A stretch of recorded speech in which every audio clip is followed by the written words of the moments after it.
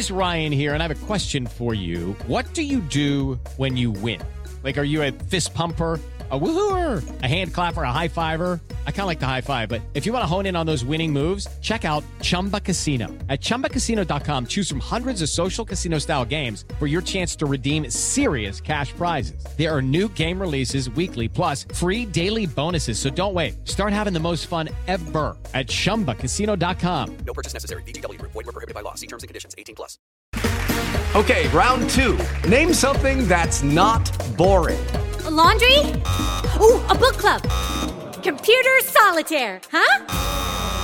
Ah, sorry, we were looking for Chumba Casino. That's right, ChumbaCasino.com has over 100 casino-style games. Join today and play for free for your chance to redeem some serious prizes. ChumbaCasino.com. No purchase necessary. Void where prohibited by law. 18+. Terms and conditions apply. See website for details. With Lucky Land Slots, you can get lucky just about anywhere. Dearly beloved, we are gathered here today to... Has anyone seen the bride and groom? Sorry, we're here. We were getting lucky in the limo and we lost track of time. No, Lucky Land Casino, with cash prizes that add up quicker than a guest registry. In that case, I pronounce you lucky. Play for free at LuckyLandSlots.com. Daily bonuses are waiting. No purchase necessary. Void where prohibited by law. 18+. Terms and conditions apply. See website for details. Better off.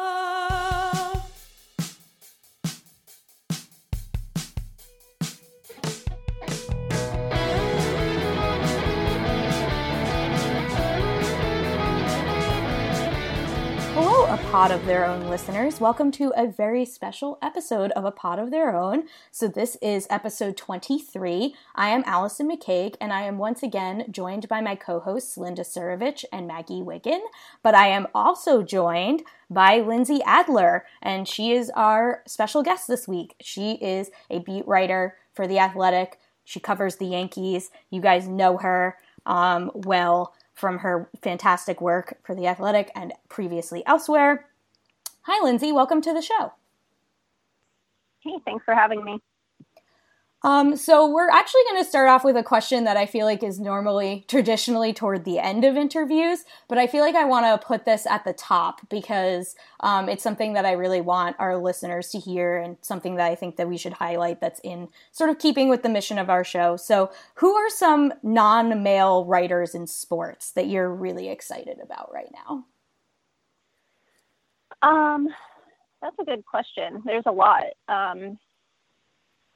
Going up to Boston this weekend, I'm always excited to see my colleague Jen McCaffrey, who I think has a really interesting and creative eye on the Red Sox beat. Really, the thing is, I'm very fortunate to be in New York, where every day I go to work and it's me, Christy Ackert, Susan Waldman, and Meredith Marakovitz. So I never feel like I'm alone in any way. I would say I basically get through this industry with the help from my friends Meg Rowley and Emma Beccellieri, who Meg is the managing editor of Fangraphs and Emma is at Sports Illustrated. And I think the three of us, with our different editorial inclinations, hopefully help each other kind of find some sort of a middle ground. There's a lot, honestly. It's a really great time. That's just mentioning, a few women, but I actually feel like the field is actually headed in a pretty good direction in terms of overall diversity, not just in terms of demographic, but also in background, or at least that would be my hope. Well, it's switching gears a little bit. This is a question for you about your job. Even though you do cover the Yankees, which hurts us a little bit, what has been the most fun thing to cover for you this season?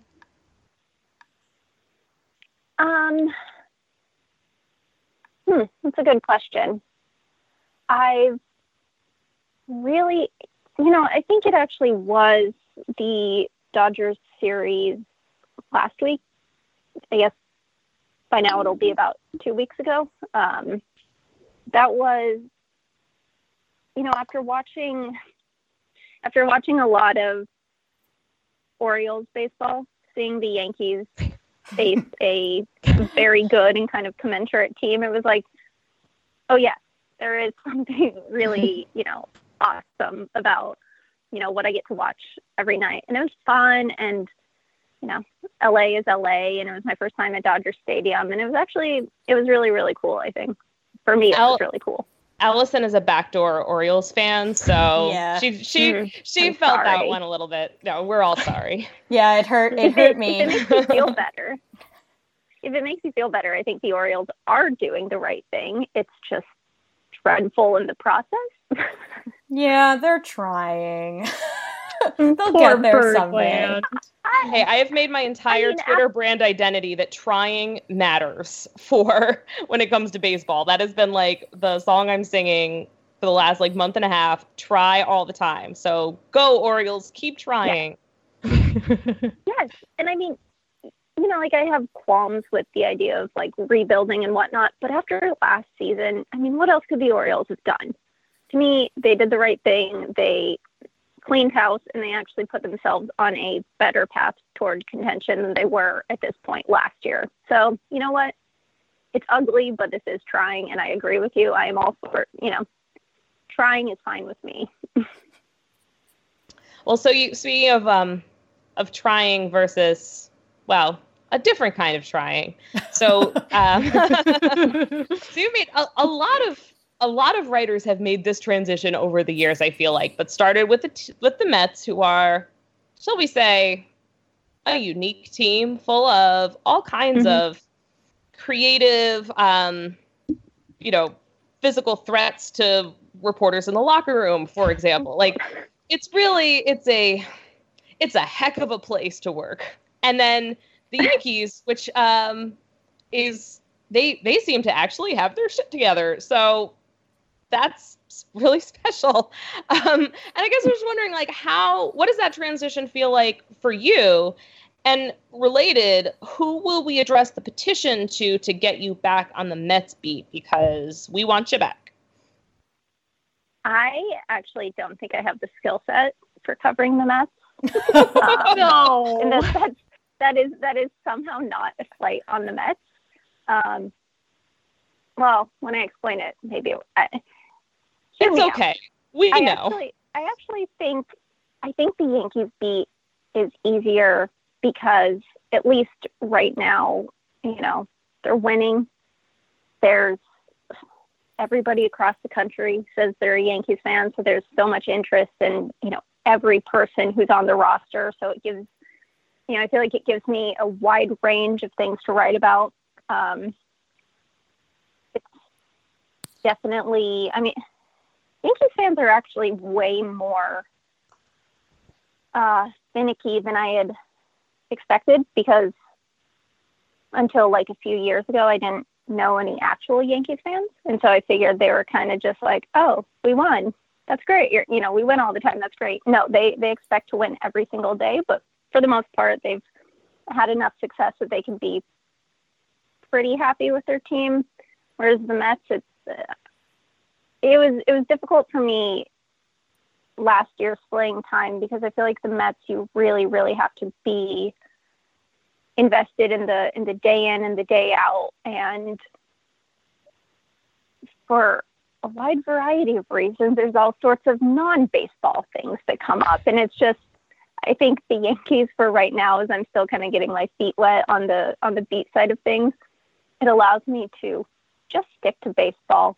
Just, you know what? Why don't I write about this guy's pitch usage, because that is the most compelling, one of the most compelling storylines versus, over in Queens. I feel like it's, I imagine for the people who are on the beat full time, it can feel like it might only be a matter of time until something blows up. And I actually don't think I have the chops yet to really navigate that as well as I would like to. When you say something blows up, does that include the fire from last season? Because I think that was just a regular incendiary event. Yeah, no, I forgot about that. I'd also forgotten about the Port St. Lucie fire.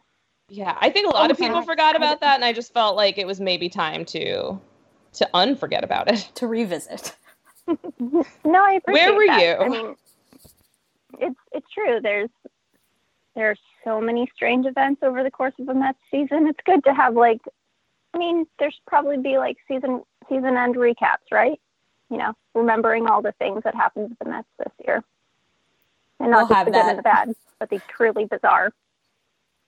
We'll have that at Ways Avenue, I think. I guess it's like doing the recaps for an AMC prestige drama versus doing the recaps for a literal soap opera. I was going to say, I think that's more of a novel than just your regular recap. Yeah, right? So and it would be a dime store novel. It wouldn't be wow, this is so bad. I'm a librarian. I'm blanking on author names. Well, it's like when you go up to a comedian, you're like, tell a joke.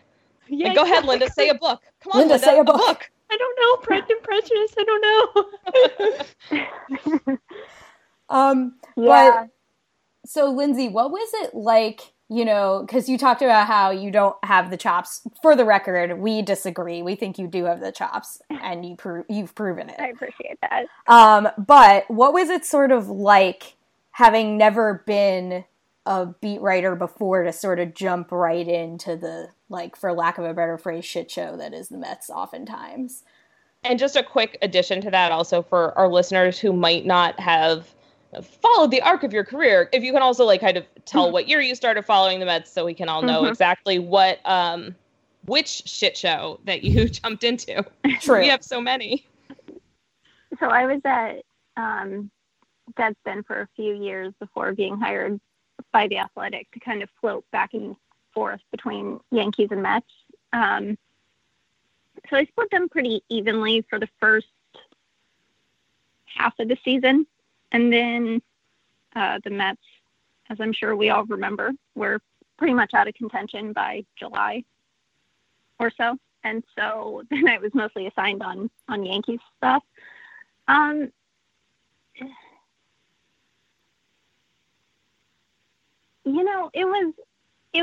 It was really weird because I think it was maybe on one hand, there was a benefit to coming in when there was a new manager and whatnot, but, not being on the beat full time, I don't necessarily know that made a huge difference, but it was what is my place in demonstrating what is going wrong for the Mets when I'm not the primary beat writer? I'm not around all the time. This is my first time even doing this type of work.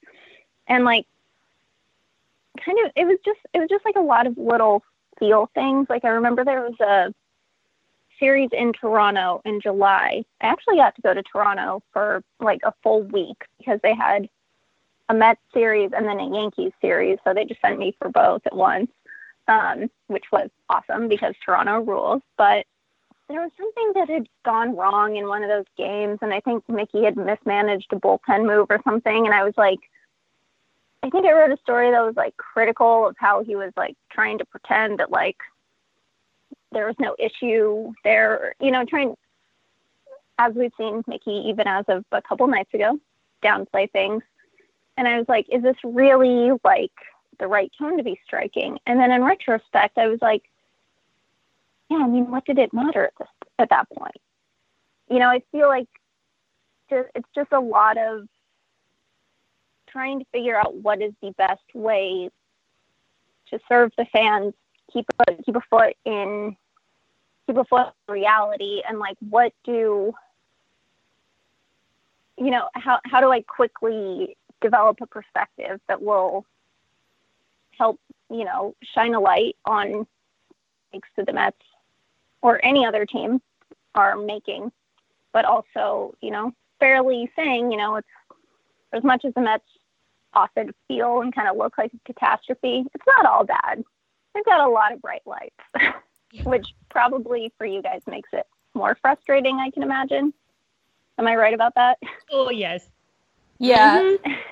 In a lot of ways, yeah. Because it's kind of I think that the narrative this season has been, and obviously they're not like technically mathematically eliminated yet. They're playing like games that nominally matter in September. So that's already a step in the right direction. However, I think that the narrative, if they miss the playoffs again, will be, we have the presumptive NL Rookie of the Year, a guy that's contending for the batting title, and a guy that's contending for his second straight Cy Young, and we still are bad. So yeah, it's incredible, really. I mean, I guess my question for you guys is like, let's say the Mets finish 2 to 3 games out of wild card contention. Were you guys? I feel like there's 2 schools of thought, amongst Mets fans. One, oh no, if they come close but then fall short, it's just going to demonstrate back to ownership that, well, this was a successful season, when because they're going home at the end of September, it wasn't. And the other would be more, hey, they kind of gutted it out. They stuck together and they at least were playing meaningful games in September. So I'm curious where you guys fall on that. That's actually my main fear, is that ownership's going to be like, well, if only, a couple things broke our way, we would have been in the wild card. Like, if the bullpen wasn't historically bad, like, it can only get better from here, then we're going to be right in it. But the problem is they always do half measures. Like, they could have traded for Cano and Diaz, but then they also should have signed Kimbrel or signed Machado. So I feel like we're just always going to be stuck in the same repeated cycle of just doing half measures and never truly trying to build a contender for a long time, especially when you have such a good core, like Allison said. Well, I sort of, I'm probably one of the more, I want to say optimistic, because that's definitely not how I would characterize my relationship with the Mets. Because I think the Mets are, emblematic of just everything that's wrong with today's society, #eat Arby's. But I do sort of feel like what we're seeing, while the Mets are always kind of their own weird, terrible selves, it's not an unusual kind of finish for a team that has in the near past been bad, legitimately bad, and is making boldish steps towards being less bad. And that is a season that's kind of like, okay. And I guess it's, I think the Mets have been so up and down their whole existence, and certainly this season, that it's hard to not get attached to the really good and the really bad, to kind of live that whole roller coaster existence. But I do sort of feel like this is looking like a season that doesn't really call for, amazing, brilliant happiness or absolute traumatic misery. Like, that it really is a season where you can be like, okay, well, some things are starting to work well for them. They are significantly better than they were last year. Like, quite. Last year was quite bad. And that they're, like, almost everything that was good about this season will still be there next season. Like, that's the other thing that makes me kind of feel like this is not, I think in a lot of ways it's almost like 2015 minus the absolute gangbuster addition at the deadline. And that's not, nothing against Marcus Stroman, but like Yoenis Cespedes came here in 2015 and, hit the world and like propelled the team all the way to the World Series. And, there was just no everyday force that appeared like that for the Mets this year.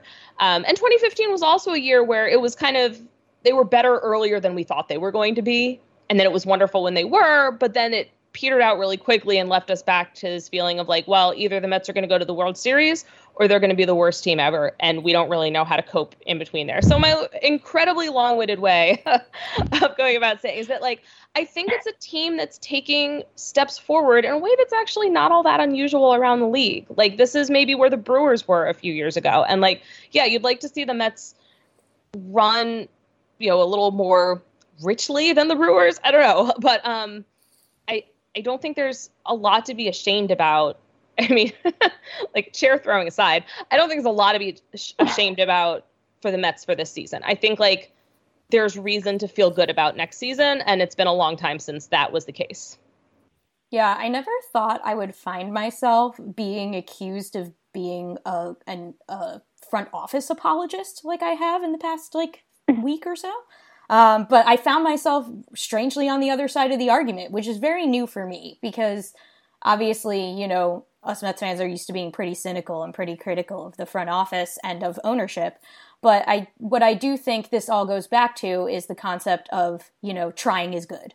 And I think that the approach at the deadline of going for it and getting Stroman is good for the game as a whole. And it made me excited that my team, even if it confused the heck out of people at the time, was a force for a more positive change in the game where more teams are going for it and trying instead of just waving the white flag and giving up. So I was kind of actually weirdly proud of that.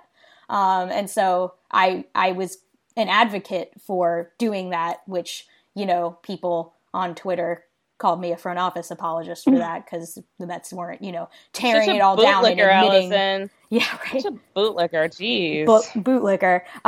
The Mets weren't tearing it all down and admitting failure and, folding it.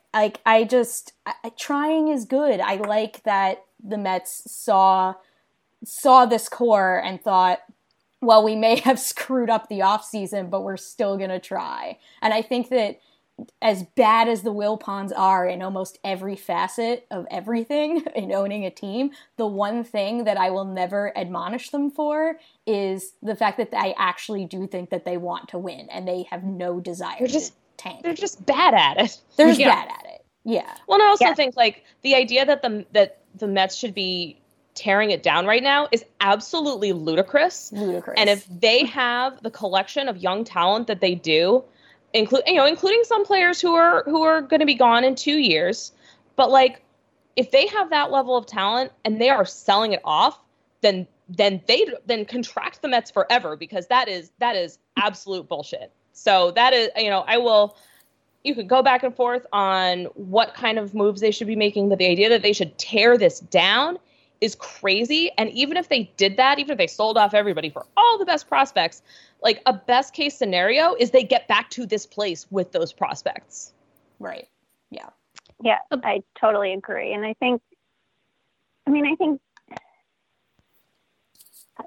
do think it's a really interesting season because, if the Mets finish a couple games out of it, what we're going to remember from this year is, 5 years down the line. Well, I don't know what you guys are going to remember because Mets fans seem to have the best memories on earth for, injustices against them, understandably. I could map out Luis Castillo's dropped pop-up in Yankee Stadium. I could map it on a chart of the infield right now. I won't, though. Yeah, for me, in 5 years, I'll probably remember a team that most likely finished above 500, had Pete Alonso, had Jacob deGrom.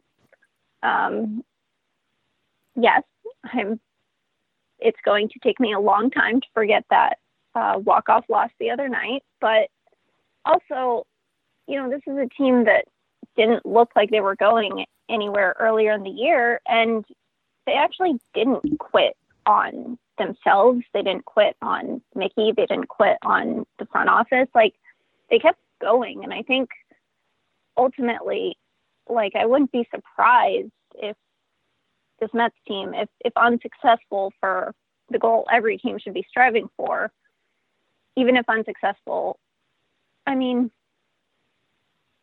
they'll be remembered favorably. Or at least I would hope so. There's been enough bright spots. And I imagine that's a pretty weird position for you guys to be in where at least in recent years, the Mets have been kind of boom or bust. And there hasn't been we gave it a darn effort, and we came up short, but, we respected the purity of the process of playing it out type of season. And it's interesting. I really, a few months ago, I wouldn't have expected them to be in this position. Yeah, I was at the first game against the Nationals, I think the beginning of August. I think it was August. Yeah, August 9th it was. And it was the game when Frazier hit the home run off Doolittle and then Conforto walked it off. And the stadium was electric. Stroman was electric because that was his first home start. The crowd was just insane from the first pitch. And you could kind of see the relationship between the players and the crowd and how they fed off of it. And I'm thankful that happened. Like I haven't had that experience in the stadium for so long, and how much fun it really was, and the playoff like atmosphere. And so, they might fall short. I'm preparing myself for them to fall short, but you know what? I'm still thankful that they did go on that run because, like we said, they tried and they didn't give up. And that's what more can you ask for as a baseball fan, really? But my question... having no rooting interest. Oh, sorry. Yeah. No, go ahead. That was a very entertaining game. I wonder if it's actually the spiritual analog to the walk-off loss the other night. It kind of was, I think. Yeah. Yeah, right? I mean, it's so deep. Both sides have dealt with the, crushing walk-off loss. Well, there's this, I'm on vacation currently down the Jersey Shore, and there's this roller coaster that, there's just it's a drop, straight down. So I can only imagine, that's, I can't think of a better analogy of what the season is. You're exhilarated, you're high, then you fall down, and then you're also completely nauseous and at your lowest point, feeling sick. Well, and Lindsay, you also have to understand that walk-off loss, that was our recording night. Yeah. So while we were recording, everything was great. And then we finished recording, and it only got better from there. And then it stopped. And it was and of course, so that happened before the episode dropped. So we had this this episode that was 85% irrelevant at this point. Yep. But it was but you got to drop it. It's going. It's out there. So so that was sort of the background to this loss, was just that it it straddled our recording schedule so perfectly. Yep. It's incredible. Hey, it's Kaylee Cuoco for Priceline. Ready to go to your happy place for a happy price? Well, why didn't you say so? Just download the Priceline app right now and save up to 60% on hotels. So whether it's Cousin Kevin's Kazoo Concert in Kansas City, go Kevin, or Becky's Bachelorette Bash in Bermuda, you never have to miss a trip ever again. So download the Priceline app today. Your savings are waiting. Go to your happy place for a happy price. Go to your happy price, Priceline. So we were talking a little bit about, this core the Mets have. Do you think it could compare to the Yankees core that they have? Do you think that's something the Mets should aspire to? Because the Yankees do have, their sluggers, and I think Alonso holds up pretty well against them, maybe even a little better. But do you think they're comparable, or just your thoughts on that? I don't know. It's hard for me to compare, probably because I've watched the Yankees so up close and honestly watch a lot of Mets baseball too. But I think, like you said, ownership with the Mets makes mistakes, but they do care. And I think, I think the way the Yankees approach their quote unquote rebuild is actually a pretty good model for most teams in the league. The Yankees are in the position where they can just eat Jacoby Ellsbury's, enormous salary if he doesn't play for 2 years. And so obviously there's a lot of, and it's not like their payroll is insignificant this year. It's very, very high, but I think there is a good guide for how teams with less financial flexibility can go about it. And having Pete for the foreseeable future and having, Jacob deGrom, locked up in a more fair deal.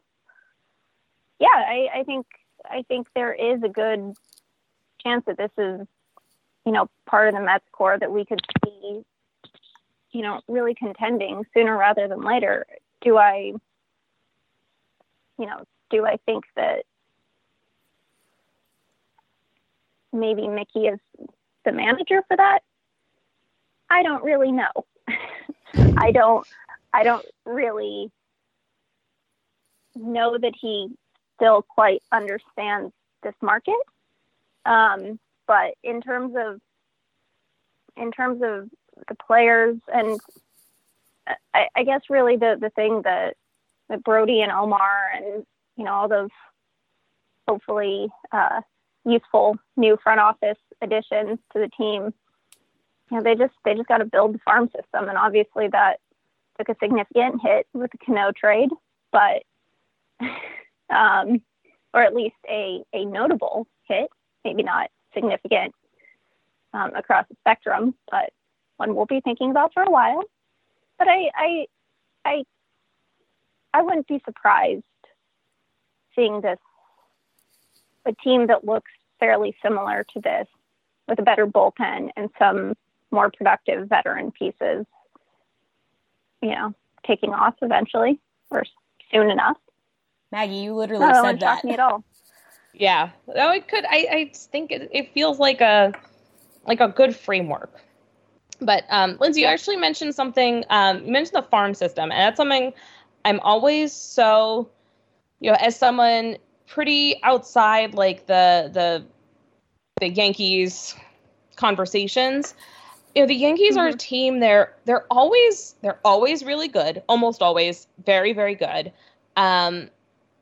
And they have a really solid farm system, and they seem to always be churning out really quality prospects and have like 10 more waiting. And like, what do they do? How do they, given how MLB, draft rules are structured, like what's their secret to having so much talent in the minors while still competing at the highest level in the majors? Like, can the Mets do it too? Like, what's the secret?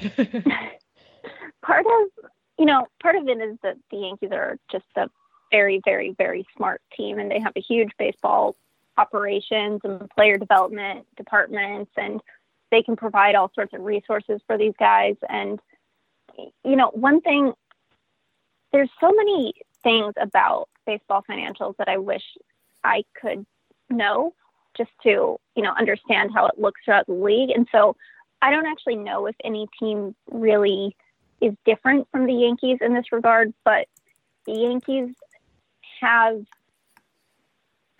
the luxury of being able to take flyers on, say international signings and just invest heavily, heavily, heavily in player development. And my understanding is that they are very good at this point at kind of keeping, I guess the nerdy way to put it would be a vertical integration throughout their entire system.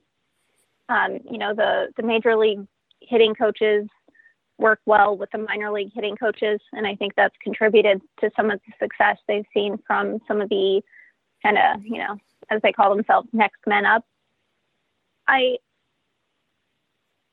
I knew, I would love to tell you, but seriously, every time someone like Mike Ford has a big game, I'm like, okay, seriously, what the hell? But I think the thing that people, I am as shocked as everyone else. But I think the thing people don't see, and I didn't see until I was close up, is just the amount of depth they have in a way that it's like, they wanted some international signing money, or they, felt like for whatever reason they dealt a AAA first baseman to the Royals, where he immediately got called up despite having probably no real future in the Yankees org. And so they're, through their depth in the minors, and especially because I think the Yankees have a pretty good reputation in terms of, talent acquisition and player development. Maybe not as much when it comes to pitchers, but I think they're really able to do a lot with some of the hidden pieces that people who don't follow the Yankees all that closely, or even some who do, I think there's a lot of small things that just really add up for them. And I'm not sure if that's a, financial resourcing. I don't necessarily know what the thorough line is with that. But yeah, depth has bailed them out this year. And really, I can see now from my position how well it sets them up in the future. Yeah, that makes a lot of sense.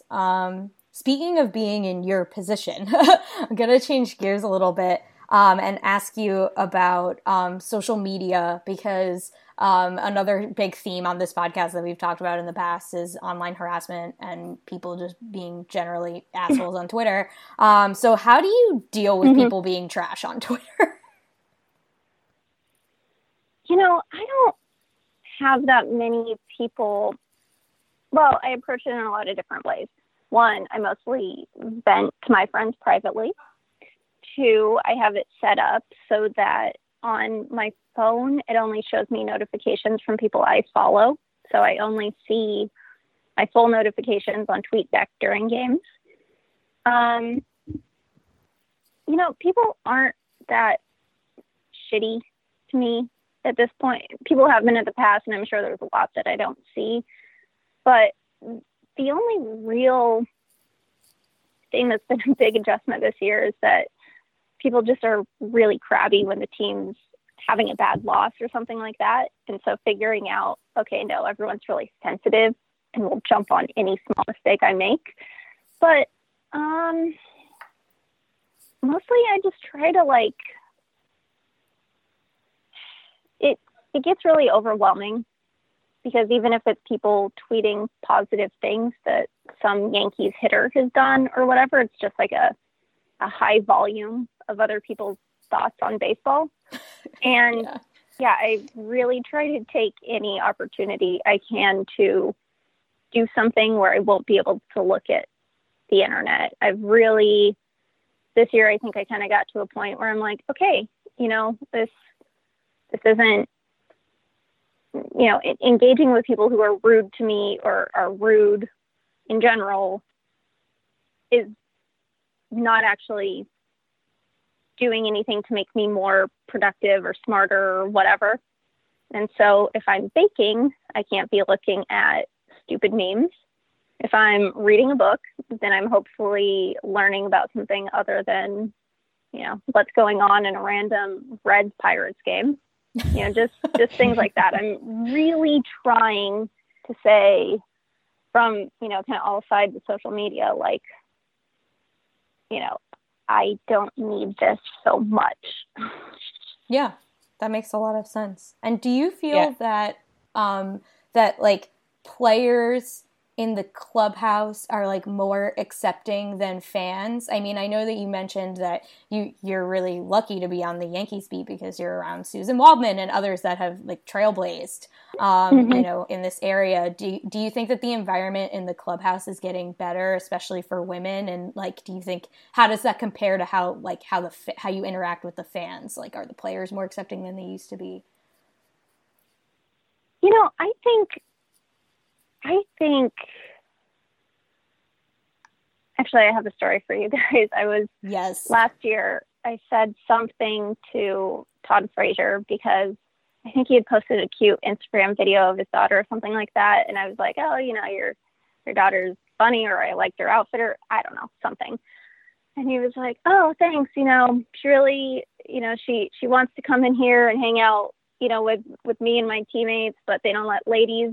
And then he stopped himself and he's like, little ladies in here. And I was like, that's not better, Todd. I was like, that is accidentally the best thing you could say to me. You just see me as any, annoying reporter, regardless of gender. You didn't even think about that when saying that. And that's really kind of all I want. I think players are not often too keen to deal with us, and that's kind of the perspective I have. Is if you find me, you can take issue with me for actions I do, and you can just not really want to deal with me because I'm a reporter, but don't make it about my gender. And really, I kind of think that's what it is. I mean, I'm never really going to know, but no one's shitty to me. People in there treat me with respect. I think this year, as we've gotten to know each other a lot more than last year, they kind of have a better sense of what I'm about and that I'm not trying to trap them as much. And so I don't know. I mean, if there is a big gender component in the clubhouse, I don't really have the have the proper knowledge of it with fans. I think, again, I don't know if this is a Yankees thing because they're having a great season or what, but like they're pretty much just happy to learn anything about their team from anyone. So, you know, as long as to them, I'm a conduit to finding out, you know, if Aaron Judge did something nice or clever, or if he, you know, made a really nice play. I don't think most of them care, or at least I hope not. And I think there's enough people who care so much about the baseball that if someone says something shitty and sexist to me, a lot of Yankees fans would be like, bro, she told us what Tommy Kahnle's wearing. Back the fuck off. So that's kind of a fortunate dynamic. Yeah, where I'm just like, you know what, just as long as you just want to use me to learn about your favorite players, then there's probably not many problems here. Well, that's comforting to hear. I'm going to switch gears again a little bit. You mentioned you read, and we love reading. We're very bookish here. And as I said, I'm a librarian. So is there anything interesting you're reading now? So a mistake I made last year was not doing enough that wasn't work related. And so in spring, I decided I needed to find a new creative pursuit. And so now I am into art despite not actually understanding art. So I've been working on a big, long biography of Van Gogh that's really fascinating. And it's like really frustrating because he like truly sucked. Like we all know Van Gogh sucked, but like it's like tedious to read how much he sucked. So I've mostly been sticking with like art books or art biographies and stuff this year. And I think it's reading a super long book during the season. You know, I'm like, yeah, I want to do this as an accomplishment, so it makes it easier to read. But also I'm like, damn, I'm trying to read a really long book in like the most important part of the season. Am I nuts? So it's Can I interest you in this pamphlet? It is 2 sides. Yeah, basically, I'm like, I don't know anything about this dude, but I like his colors. And now I'm kind of realizing, like, actually, maybe I should have started, like, you know, with a biography of Monet, where maybe the correlation between his persona and his art was maybe a little bit more direct. But yeah, that's basically been what I'm doing. I was very happy to learn that new Yankees reliever Corey Guerin is actually a big book guy, and he dreams of one day aspiring infinite jest, but is intimidated by the footnotes. So I'm like, hell yeah, I got my people. Yes, that's the reason I haven't read Infinite Jest, is because I was like, I hate books with too many footnotes in them that aren't nonfiction. So my husband actually did read Infinite Jest. He is, to my knowledge, the only living American who has actually read the book. And fellow Amazing Avenue writer Michael has read Infinite Jest. Oh, Michael. So we have 2. But also, David said it wasn't worth it. Now, I don't know if he's saying that just so that he can maintain status as the only living American who has read Infinite Jest. It would be a very sly move. But yeah, so that is straight from the horse's mouth. It's fine, not great. interesting. I've heard that once you get past the first 100 pages, you start cruising, but I just get so upset about his vocabulary that I'm like, fuck, how am I ever going to learn all these words? And so then I just stop. Like, I can't do it. It makes me too insecure. I'm like, how did this crazy man pack all of this knowledge into his brain? What is wrong with me? I need to go sit by a pond and think about my life, which is a little bit dramatic, but that is how I am. That sounds like really more of an off-season read. Mm-hmm. Mm-hmm. True. Have any of you guys finished Power Broker? No. Nope. Is that worth it? I am blanking out on what book that even is. I'm like, I know the name. What is that book? It's Robert Caro's book about, holy shit, why can't I remember his name now? We are all baseball people on an off day, and we are partially present at this point. But yeah, just a New York centric podcast where I can't remember Robert Moses' name. But no, I'm actually kind of thinking about giving that one a shot, because I read Robert Caro's book on writing, and he kind of talks about why he was interested in some stuff about like the creation of the, FDR.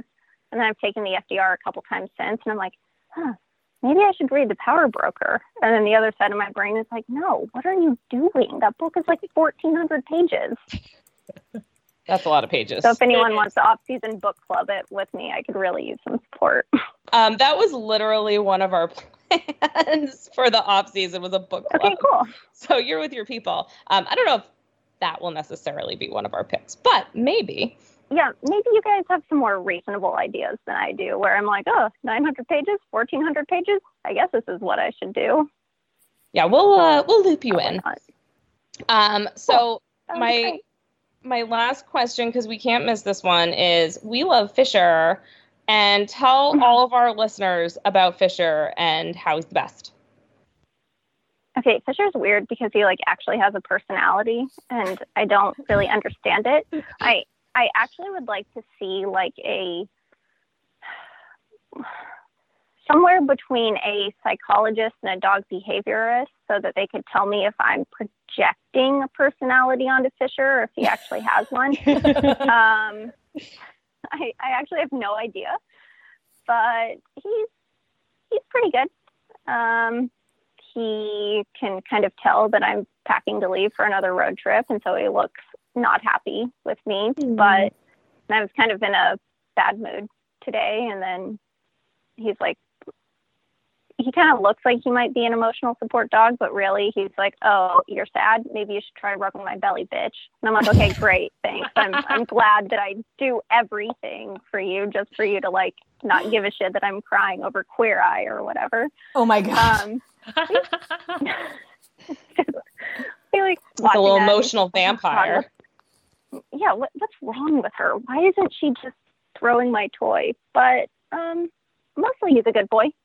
He doesn't embarrass me too often, and he's nice and literally always around, just staring at me if I need company. Like in a 1-bedroom apartment, I can't get away from him just staring at me, because he's a dog, so he can't watch TV, so he has nothing else to do, I guess, which was not actually something I realized before getting a dog, was that he was just going to stare at me.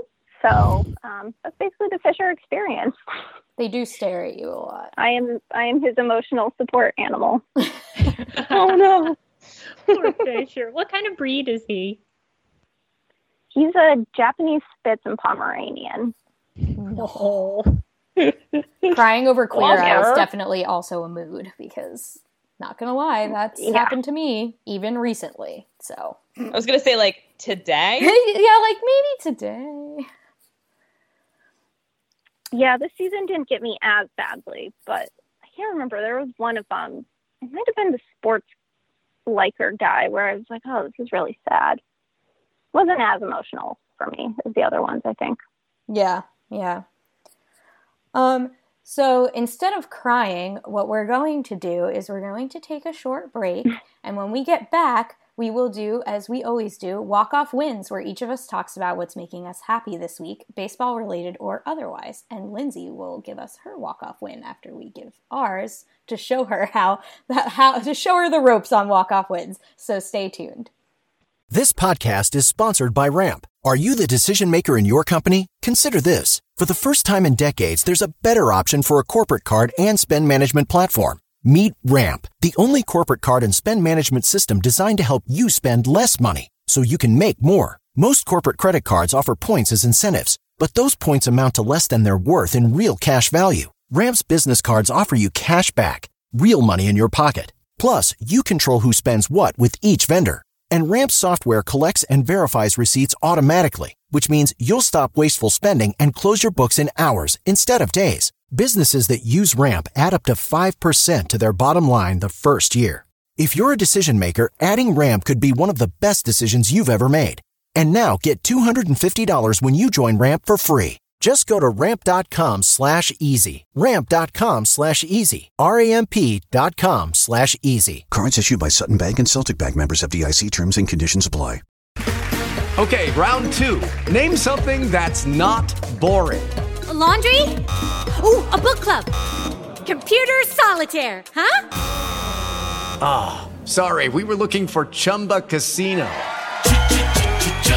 That's right, ChumbaCasino.com has over 100 casino-style games. Join today and play for free for your chance to redeem some serious prizes. ChumbaCasino.com. No purchase necessary. Void where prohibited by law. 18 plus. Terms and conditions apply. See website for details. And we are back. As I said, it is time for walk-off wins, where each of us talks about what is making us happy this week. Maggie, what is your walk-off win for this week? So my walk-off win is that today was Tommy's first day of kindergarten. I won't say like, oh, it went perfectly well, because that would be a lie, and I don't believe in lying to my listeners. But it went really well, and he was so excited to be there, and like once he was actually there and in his classroom, he was having a wonderful time. He ran the whole way. Like, our school is now walking distance from our apartment, so that is aces. And he just ran the whole way, and it was just, it was really sweet. And the school he's in such a good school, and like it's really well suited for like his learning needs. And it's just wonderful, and I'm so proud of him. And yay, Tommy, way to go! So that's my walk-off win. Is kindergarten is great. Yay, Tommy! First day of school. That's a big deal. Yay, Maggie. Yay. So, Linda, what is your walk-off win for this week? Mine is Pete Alonso, just because. Well, because the two articles came out today, one by The Athletic and one by Sports Illustrated. There were two profiles on Pete that came out today, and he just loves baseball. Like, they're such good reads. Everybody should go read them. And he, like, I never thought we would have another David Wright. Because he was just so rare and so special and so unique. But I feel like Pete can maybe not achieve that level, but he might be the one who comes closest because of his work ethic, his confidence, his relationship with the fans. He's just fun. And it's nice to have another fun player who genuinely loves the game and has fun playing the game and remembers it's a child's game, like showing emotion on the field, celebrating home runs, bat flipping. Like, I'm thankful that he's a New York Met, and he, like I said, he might not be David Wright, but it's nice knowing we might have another cornerstone piece for the foreseeable future. It's awesome. Pete Alonso's so good. And those articles are both so good. Like, they have classic lines. Like, there's one that's like, he just wants to play Led Zeppelin and hit giant dingers. And I'm like, oh my God, as if I couldn't love you more. And then there's one that's like, he could eat a baseball. That's the one that got me. If baseballs were edible, he would eat one. I was like, That's what? right up there with the one. That's right up there with the one on the Ringer earlier this season, where they said he looked like he could play a log cabin on a children's TV show on his off days. It's amazing. So speaking of players that exude joy playing the game, my walk-off win this week is Robinson Cano. He is... I don't care what the haters say about the trade. I will never apologize for being a Robinson Cano stan. I absolutely will not. I love him. And he is finally back. He's Superman. He tore a hamstring in theory, and he's playing, which nobody expected. And in his first day back, he went 3 for 3 with a walk, had 2 RBIs, and scored 2 runs. And this was right after the absolute hell disaster walk-off loss game. Brought us right back up again, buying in again as always, only to be heartbroken later. But I'm just really happy to see Robinson Cano playing again, because I think that these last few weeks, even if the Mets fall short of the playoffs, one of like my wish list beyond like the Mets making the playoffs, number 1 is seeing Robinson Cano have a solid 3 weeks, because he's on the team for the next 4 years, whether you like the trade or not. And seeing him perform is going to be really awesome, and I believe that he will, and I believe that it will make me optimistic about his future on the Mets. So I'm really pumped that he already looks like he's hitting his stride again, despite the torn hamstring, and coming back early from it and looking so good. So that's my walk-off win. Lindsay, what is your walk-off win? Mine is less inspiring, but there was a pair of Kyrie 4s that came out, I think it was maybe this time last year. I can't remember. I don't know. That said that were teal, and they had the basketball on the back tab turned into a Venus symbol, and it said, and all over the shoes it said "Power is female." Ooh. And despite Kyrie being a flat earther, and despite them not making the Power is female shoes in women's sizes, I was still like, oh yeah, it has a Venus symbol. And I had been thinking about buying them, and then, but I hadn't done it because I would have had to buy them secondhand, and they were inexpensive. And like, I'm not a person who wears like actual basketball shoes. But I was in LA, and the team had gone up to Seattle, and I had stayed back for a couple of days, and John and I were walking, and we were walking down Sunset, and his best friend from high school turned into the parking lot at the Crossroads, which I hadn't planned on going in, and she was like, oh, hey, come in with me. And we went in, and I found the Kyrie Power is Females in my size for $35. Wow. Yeah. Mm-hmm. So that's the kind of thing like I would dream about. I would dream about finding my like perfect shoes in my size for $35. Ah, love it. That reminds me very much of an experience I had. I think it was like springtime this year. It was like maybe like March-ish this year. I was like walking down the street. It was like I still lived in Baltimore at the time. I no longer do, but I was walking down the street in like, an area with like lots of shops, like one after the other. And I was going to a very specific shop because I wanted to buy my friend a birthday gift. So I was like on a mission, knew exactly what I wanted. And I walked by a store window, and it had this dress just like hanging in the window. It was a long sleeve sweater dress covered in sloths. And I was like, what? And I had like one of those like moments you see in a movie where I like walked by the window, stopped, walked backwards, and like stared in the window, and like immediately went inside. And it's still like one of my favorite dresses that I own. I was like, oh my goodness.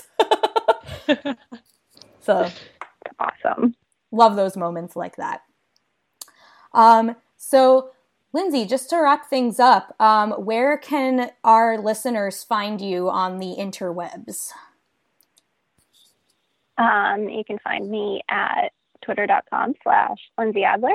And you can also find me at The Athletic. If you go to theathletic.com/NYC, you will find the Pete Alonso story that deservedly was spoken so highly of, and then also the stuff I write about the Yankees.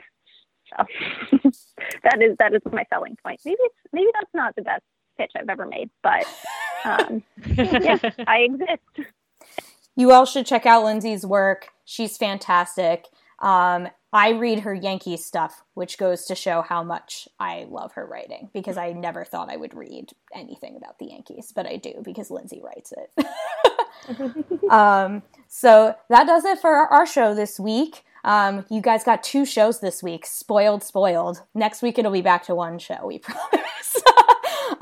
But in the meantime, you can go to AmazingAvenue.com to get all of your Mets-related content. You should especially go there right now because we have a fundraiser update for you. So go to AmazingAvenue.com, find information about our Dollars for Dingers fundraiser, about our McKellar event at the end of the month. Go find the details there. Also, obviously, all of our game recaps, morning news posts, analysis, other Mets content.